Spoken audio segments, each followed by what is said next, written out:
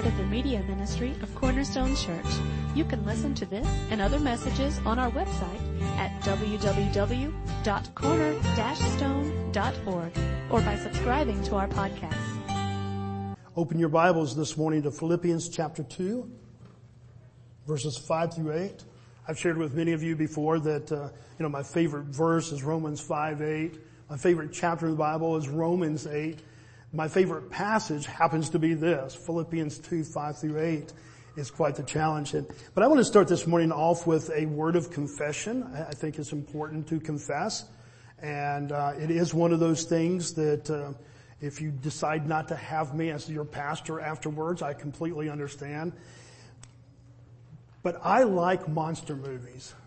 I really do, or villain movies or something. And one of the biggest frustrations that I have in monster movies or villain movies is, and they film this all the time, where, they've been, the villain, the monster, whether it's a person or a actual monster, is kind of chasing, the people in the movie. And finally, by the end of the movie, they kind of go over there and they try to kill the monster or the villain. But they don't really kind of fatally kill. It's just kind of like they knock him out with a vase or something. And then they start to hug. Maybe it's a husband and wife, or maybe it's a boyfriend and girlfriend, and they start to hug. And in your mind, you're going, kill the villain, kill the monster, because he's going to come back. And 9 times out of 10, what happens? He comes back and kind of leaves, with the ending of the movie where it's just not complete. Well, I say that this morning because here this whole series is about how you and I have been called by God to die. This is, Luke 9:23. It's kind of what we've been basing everything on. And Jesus said to all, if anyone would come after me, let him deny himself and take up his cross daily and follow me. And we've been trying to say, okay, what does that really look like in real life? And we've been talking about all kinds of different things out of that. Let me break it down just in review to 3 things. Number 1, we see the call. And the call is 3 different things in that verse. He says, deny yourselves. That's hard enough because we don't like surrender. We've been covering that. Take up your cross. We've already talked about that a little bit. We're going to talk about that more today. The cross always ended in death. It was not for behavior modification. It wasn't a slap on the wrist. It ended in death. So something here has to die, and we're going to talk about 3 things this morning, if we're going to follow Christ, that really have to die in our life. And the last thing is follow me. But here's the thing, you cannot follow Christ in this call of Christ unless those first 2 things happen. There's an order there that is purposeful and really practical. So that's the call. Deny yourselves, take up your cross daily, and follow me. The problem, we're not good at surrender. We have a fighting spirit.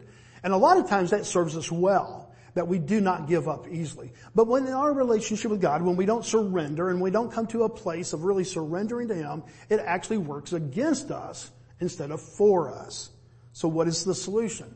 Last couple of weeks we've been looking about how we have to redefine surrender in our mind. But we want to do that biblically. We don't want to just kind of redefine it on our own purposes. And so we've been looking at things within the Word of God surrounding this invitation of God, this command of Christ. And we found out the first week that you cannot redefine surrender until you properly define who Christ is.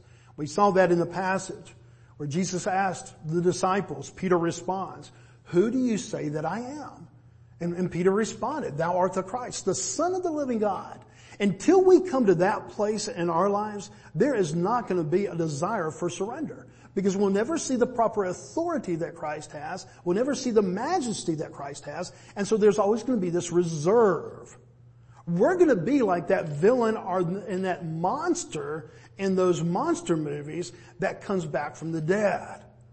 How many times has your old ways, your old flesh, the old nature wanted to rear its ugly head? You thought you had slayed it, but all you did, you knocked it over the head with the vase. And so you made a temporary behavioral adjustment, but you didn't kill the old man. And that's when Paul says, no, you gotta kill this villain. If not, he's gonna come back and torment you more. And that's what Romans chapter 7 is all about. Paul's kind of expressing his frustration that this old man just isn't staying in the grave.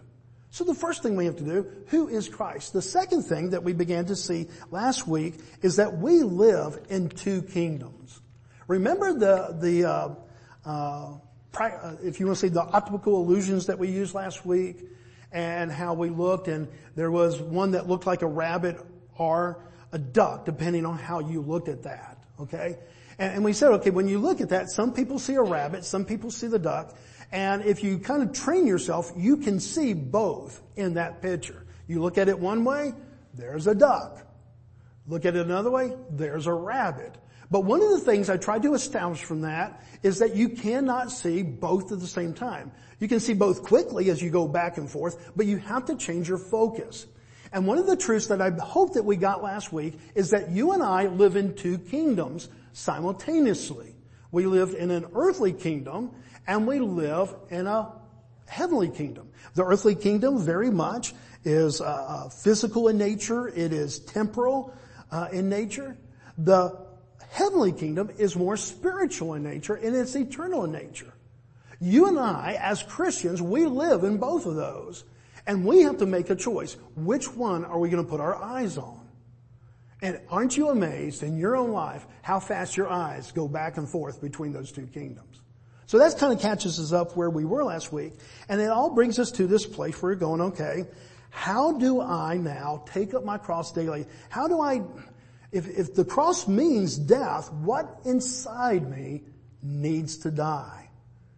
And this one, I'm not going to give you the finality of that until the very end, because I want us to go to Scripture, and I want you to see how Scripture points to that Christ has exhibited these three things. Then we can make application into our own lives.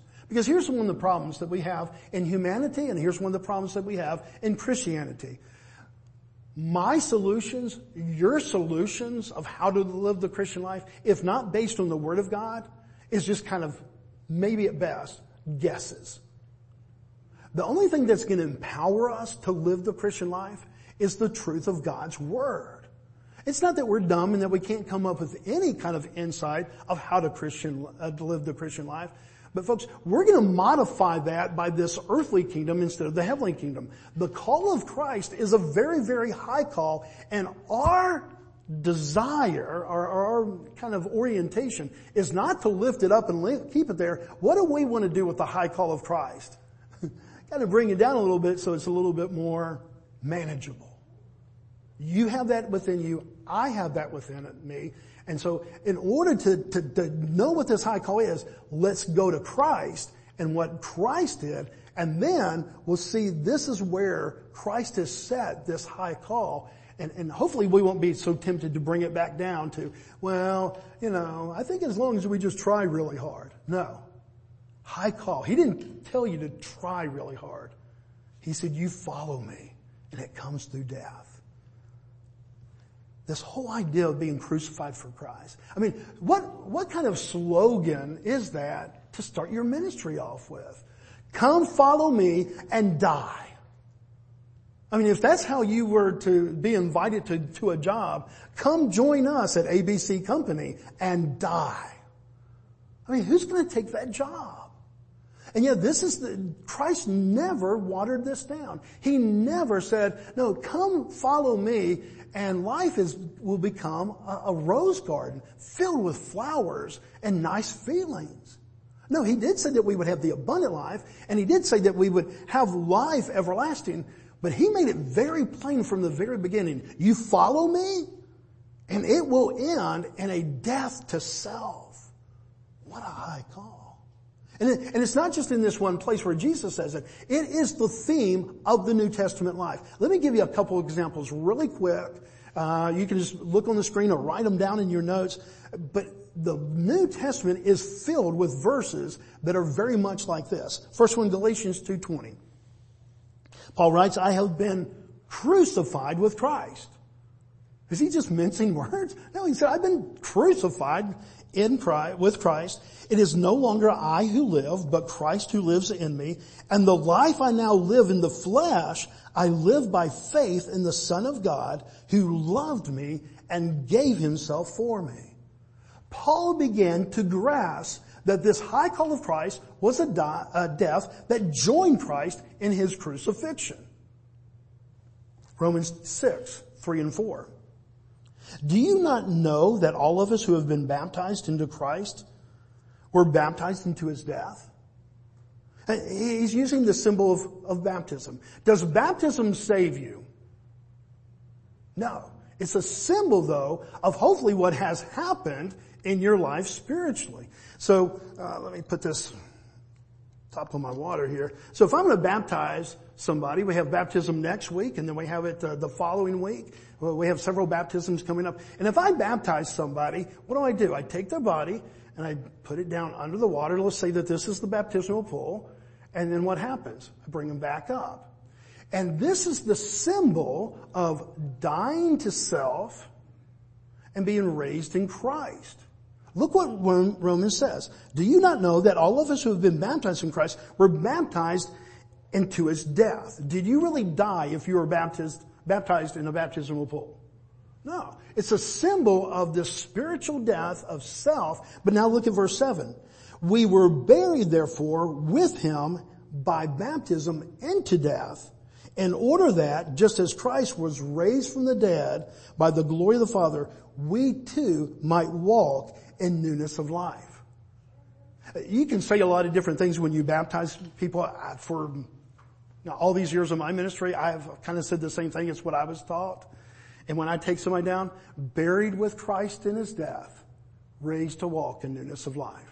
That's not the only thing you can say. You can say a lot of different things. I've said that for all these years, and it's from this scripture. This is what we're symbolizing. But how do we take it from being a symbol to being an actual occurrence in the Christian life? What does it mean to take up your cross that ends in death, and what exactly has to die? Well, to get a scriptural foundation for that, and not just some pastoral kind of advice, let's go to the Word of God. Philippians chapter 2, verses 5 through 8. Have this mind among yourselves, which is yours in Christ Jesus, who though he was in the form of God, did not count equality with God a thing to be grasped, but emptied himself by taking the form of a servant, being born in the likeness of men, and being found in human form, he humbled himself by becoming obedient to the point of death, even death on a cross. The first thing that we begin to notice here is in that verse 5 that this is a command, not a suggestion. There's a lot of times that you might suggest to somebody to do something. But then there's other times, if you're a parent here, that, I know the word command seems kind of harsh and that, but you're not suggesting to your son or your daughter, oh, do this. You're kind of commanding it. You're saying, no, do this. This is right. And I have this expectation of you. This is not a suggestion of Christ that we would have this mind. It is actually a command. Now, will you allow me to be a word geek for just a second? Okay, because I know I hear different things. Some people, I love when you bring out the Greek. And other people go, I think that's so stupid when you bring out the Greek, because we're not Greek. The only reason we do this is not to try to show off that we're really smart people, because if I had a Greek Bible in front of me right now, I would not be able to read it, okay? I'd be able to pick up some things.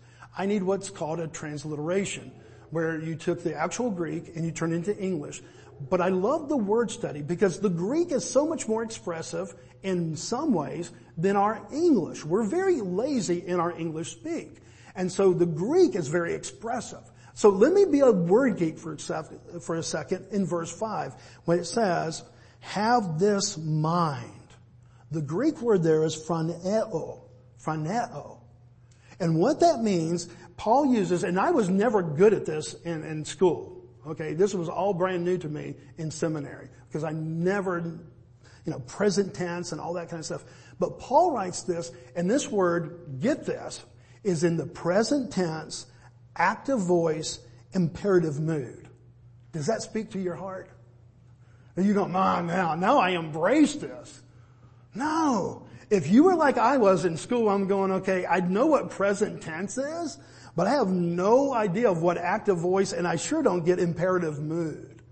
Let me explain that because this is so essential. We're not trying to show that we're really smart people. We're trying to grasp what Paul wrote here under the inspiration of the Holy Spirit. So when he said present tense, This was a call for now and for it to continue. This is to become a lifestyle. When he says, have this mind, it wasn't just have this mind for the moment or for the day. This is to be your mind as an active Christian.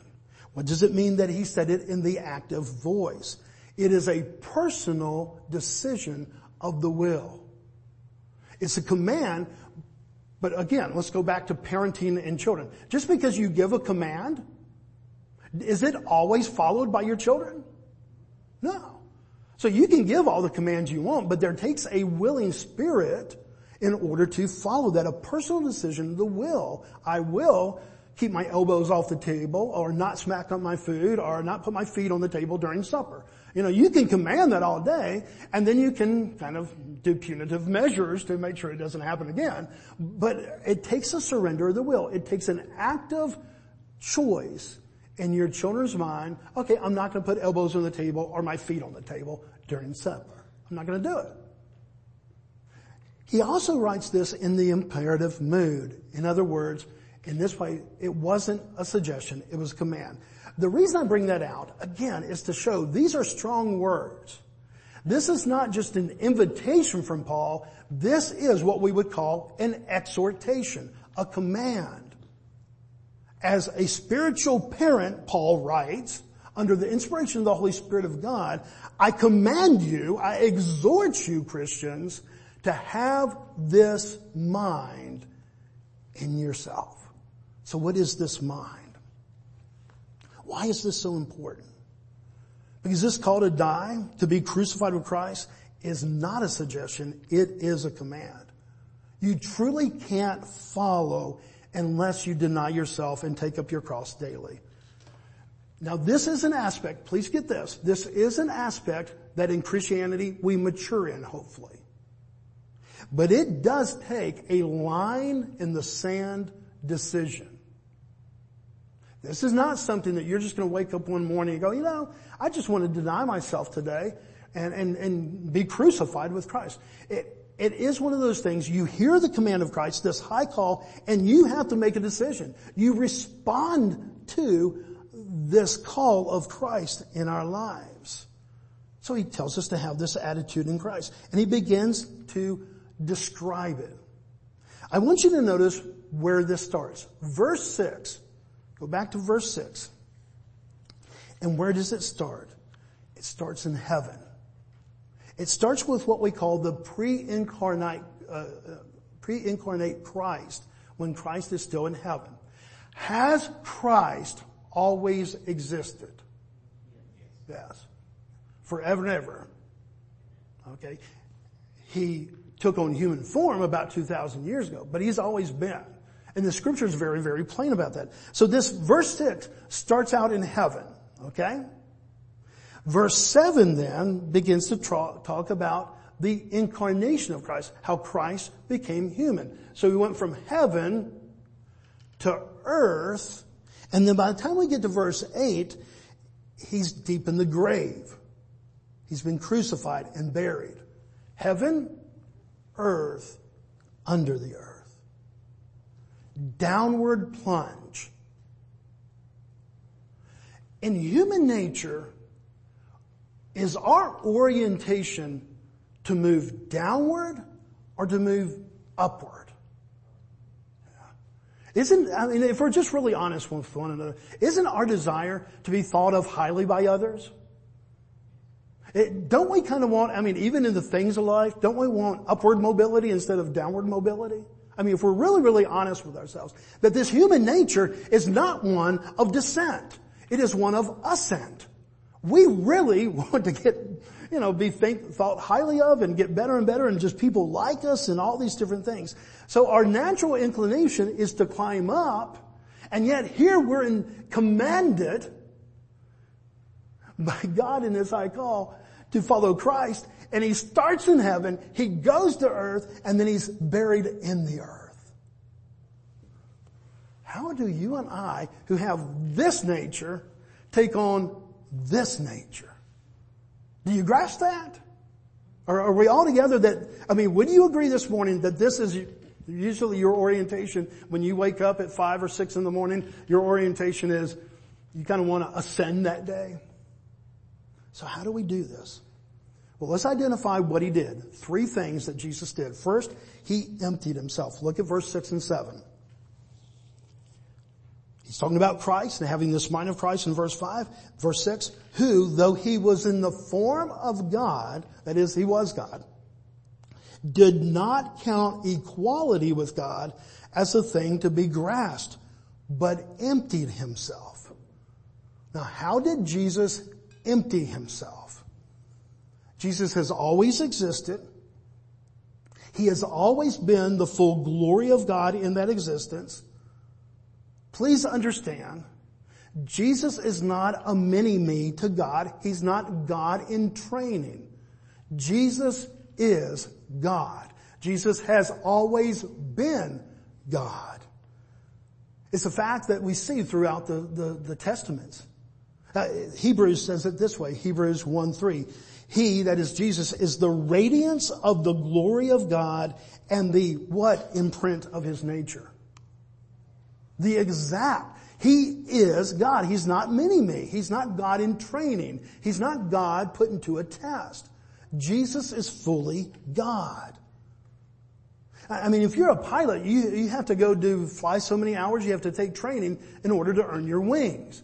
To be a lawyer, you have to go to law school and learn all this stuff, and then you have to pass the bar in order to actually get your license to practice that. These are trainings. You're not a lawyer yet. You're training to be a lawyer. You're not a pilot yet. You're training to be a pilot.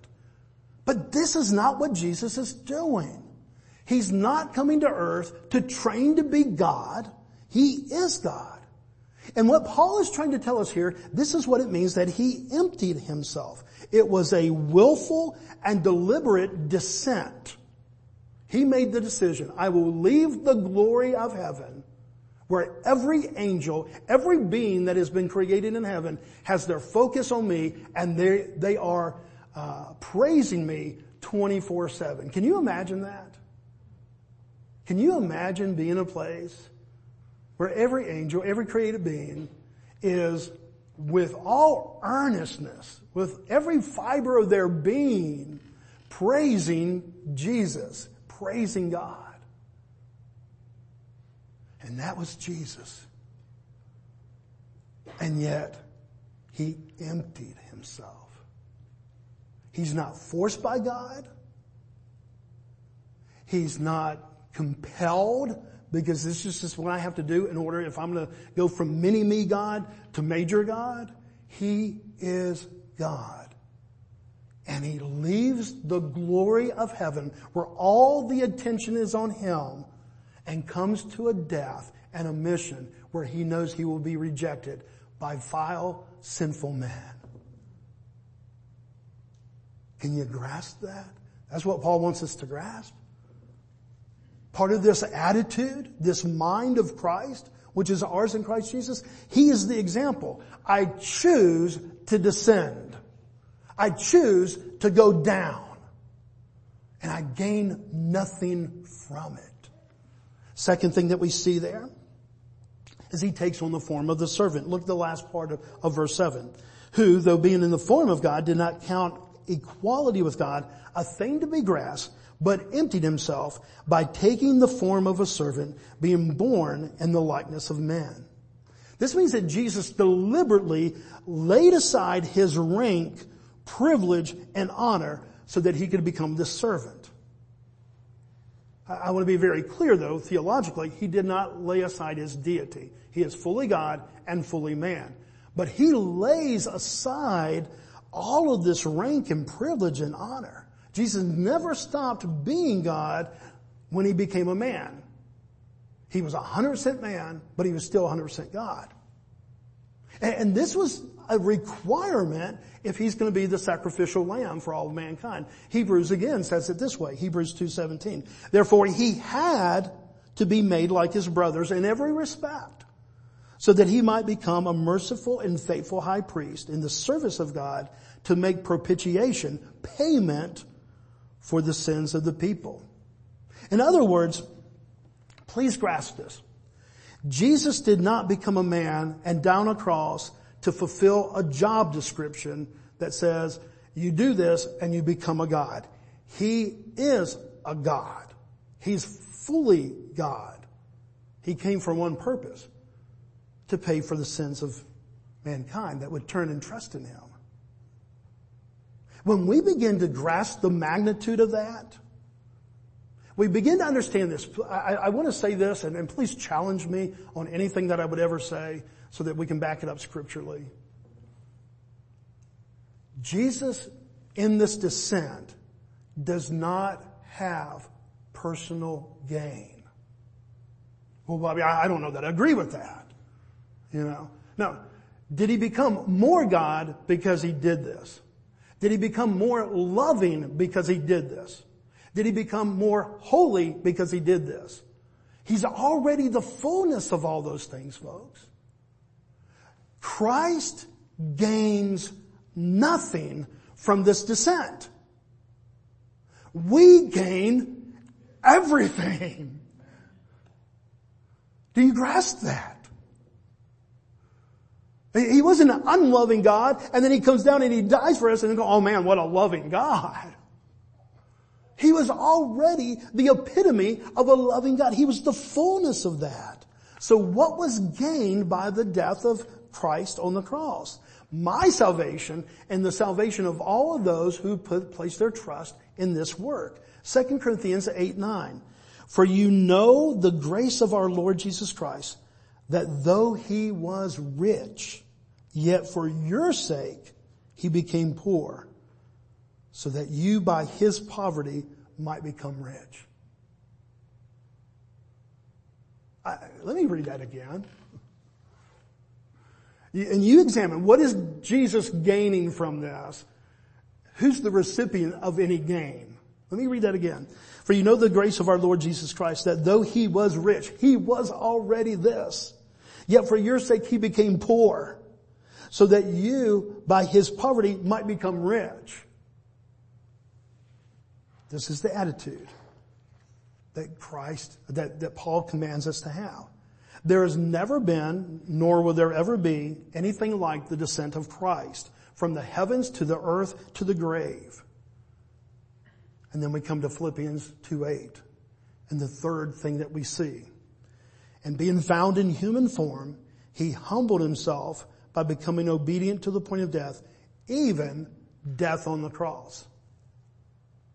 Paul's giving a lot of description there. He could have just ended, and being found in the human form, He humbled Himself and became obedient to the point of death. He doesn't end there. He talks about even death on the cross. Why? Because the death on the cross was very significant for that time area. He's obedient even into death. But this example, this particular death on the cross, was one of extreme submission. Why? Because it was the most humiliating form of death and punishment that the Roman government had. They had many means to kill somebody. But the whole purpose of the cross was one of death. It always led to death, but it was always used for the point of humiliation. That's why a Roman citizen could not be crucified. You could be killed. You could be imprisoned. They could take your life, but you could not be crucified under Roman law. Why? Because this was beneath a Roman. This is humiliation. And we save this for criminals and foreigners, what they would talk as foreigners, somebody who's not a Roman citizen. But look again. Verse 8. Who humbled Christ? He humbled Himself. The Roman authorities, the Jewish leaders, all these people, they're not humbling Christ. He didn't say, okay, I submit myself to be humbled by you. No, I humble myself by becoming obedient to the point of death. No one forced Him. This was all His doing. He humbled Himself in leaving heaven and coming to earth as a man. But then He could have died a number of deaths, and yet Paul brings out, under the inspiration of the Holy Spirit, that it wasn't just a normal death, but it was this most humiliating of death. A death that the Jewish people considered a curse. I mean, you could die a lot of different ways, but don't you die on a cross, because that's a curse. And that brings into mind what Paul wrote to the Galatians. Galatians 3:13. Listen. Christ redeemed us from the curse of the law by what? By becoming a curse for us. What was this curse? Dying on a cross. For it is written, cursed is everyone who's hanged on the tree. This was the Jewish belief. Okay, die, but man, don't you dare die on a cross. That is the most humiliating form of death. And yet our God, who is fully God, not God under the test, willingly humbles himself and becomes obedient to death, even death on the cross. Do you get it? Take up your cross daily. What does that mean? Let me give you 3 things that have to die in our life if we're truly going to embrace this and draw that line in the sand. Number 1, not grasping to be filled, but willing to be emptied. That's what we saw in verse 6 and 7. What is your human nature, let's be honest, to be filled or to be emptied? Every desire I have in my human flesh is to be filled. Filled with admiration, filled with good things and comfort, filled with really good food. Everything in my human flesh that I desire, this orientation that I have, is to be filled. And yet this call of Christ, if we take this mind of Christ that Paul describes, it's not grasping to be filled, but willing to be emptied. Second thing that we can take from the scripture, not grasping to be served, but willing to serve. What is your human orientation? What is my human orientation? To serve or to be served?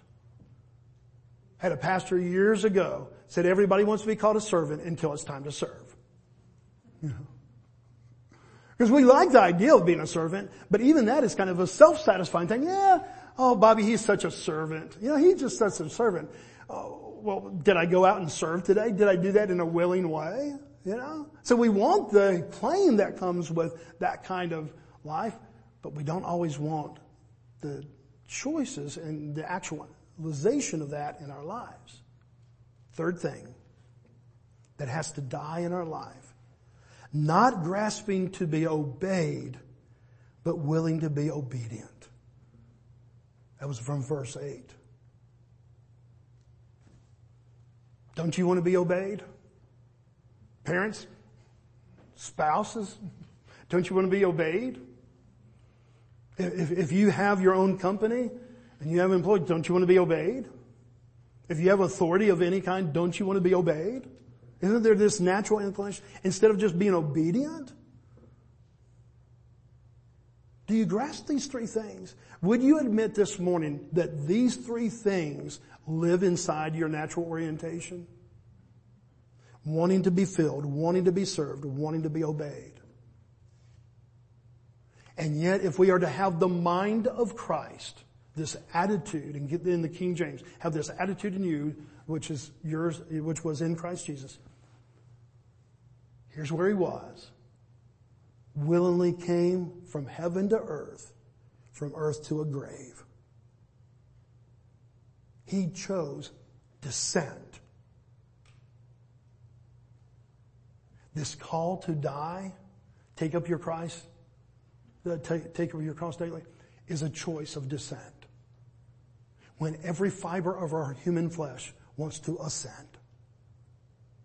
And so tomorrow morning, you wake up, here's Bobby's human desire. I promise you, my human desire, ascend. I even want you to think this is a really good sermon. You know, Rochelle, when you texted last week, hey, I really like that sermon. Yeah, okay, that was a good sermon. Yeah. I'd be lying if there wasn't a human part of me that says, well, God. Now, hopefully there's the spiritual side that says, good, man, we're grasping God's word. But let's just be honest here, guys. Do we not have this within us? Ascend, ascend, ascend. And yet, here's this, not invitation, but command. Descend, descend, descend. And the only way that we begin to do that, honestly, with any spiritual integrity, is if we believe the promise of God that through death of self, life comes. That when I'm crucified with Him, what did the scripture say? I join Him in His resurrection. This is our hope. Without that, it's just human doormat. People walk all over you.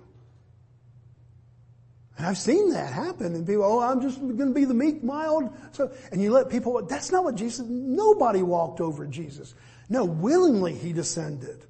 And He invites us to a willingness to descend so that we will have the opportunity to spiritually ascend with Him.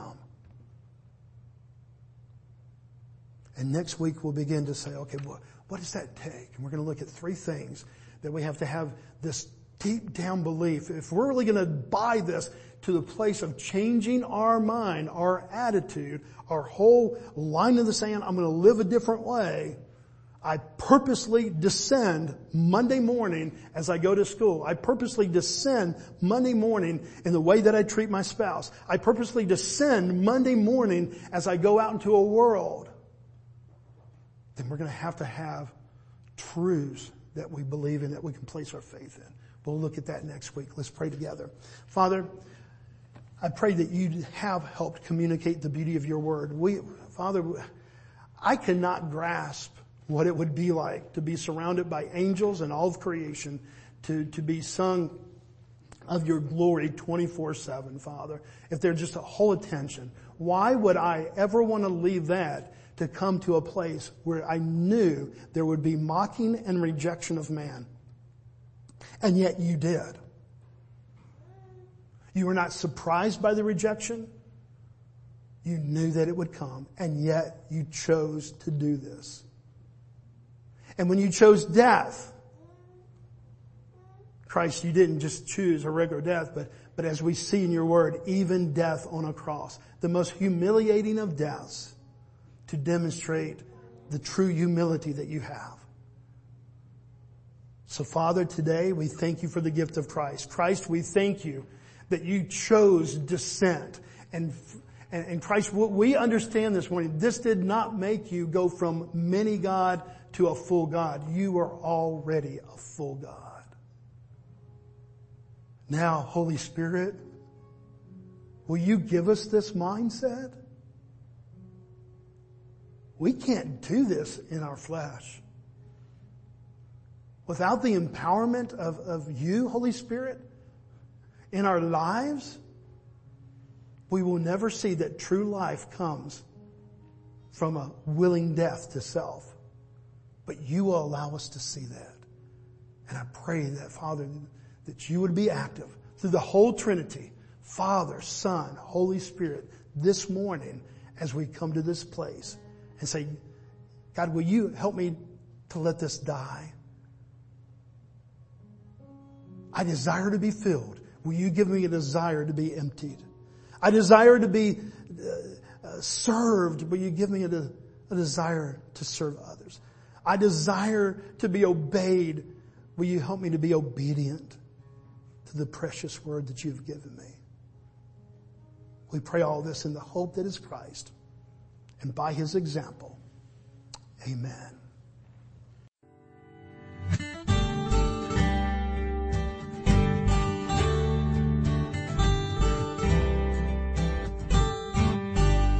Thank you for listening today. We hope this message was a blessing to you. To learn more about our church or our media ministry, you can visit us online at www.corner-stone.org or find us on Facebook.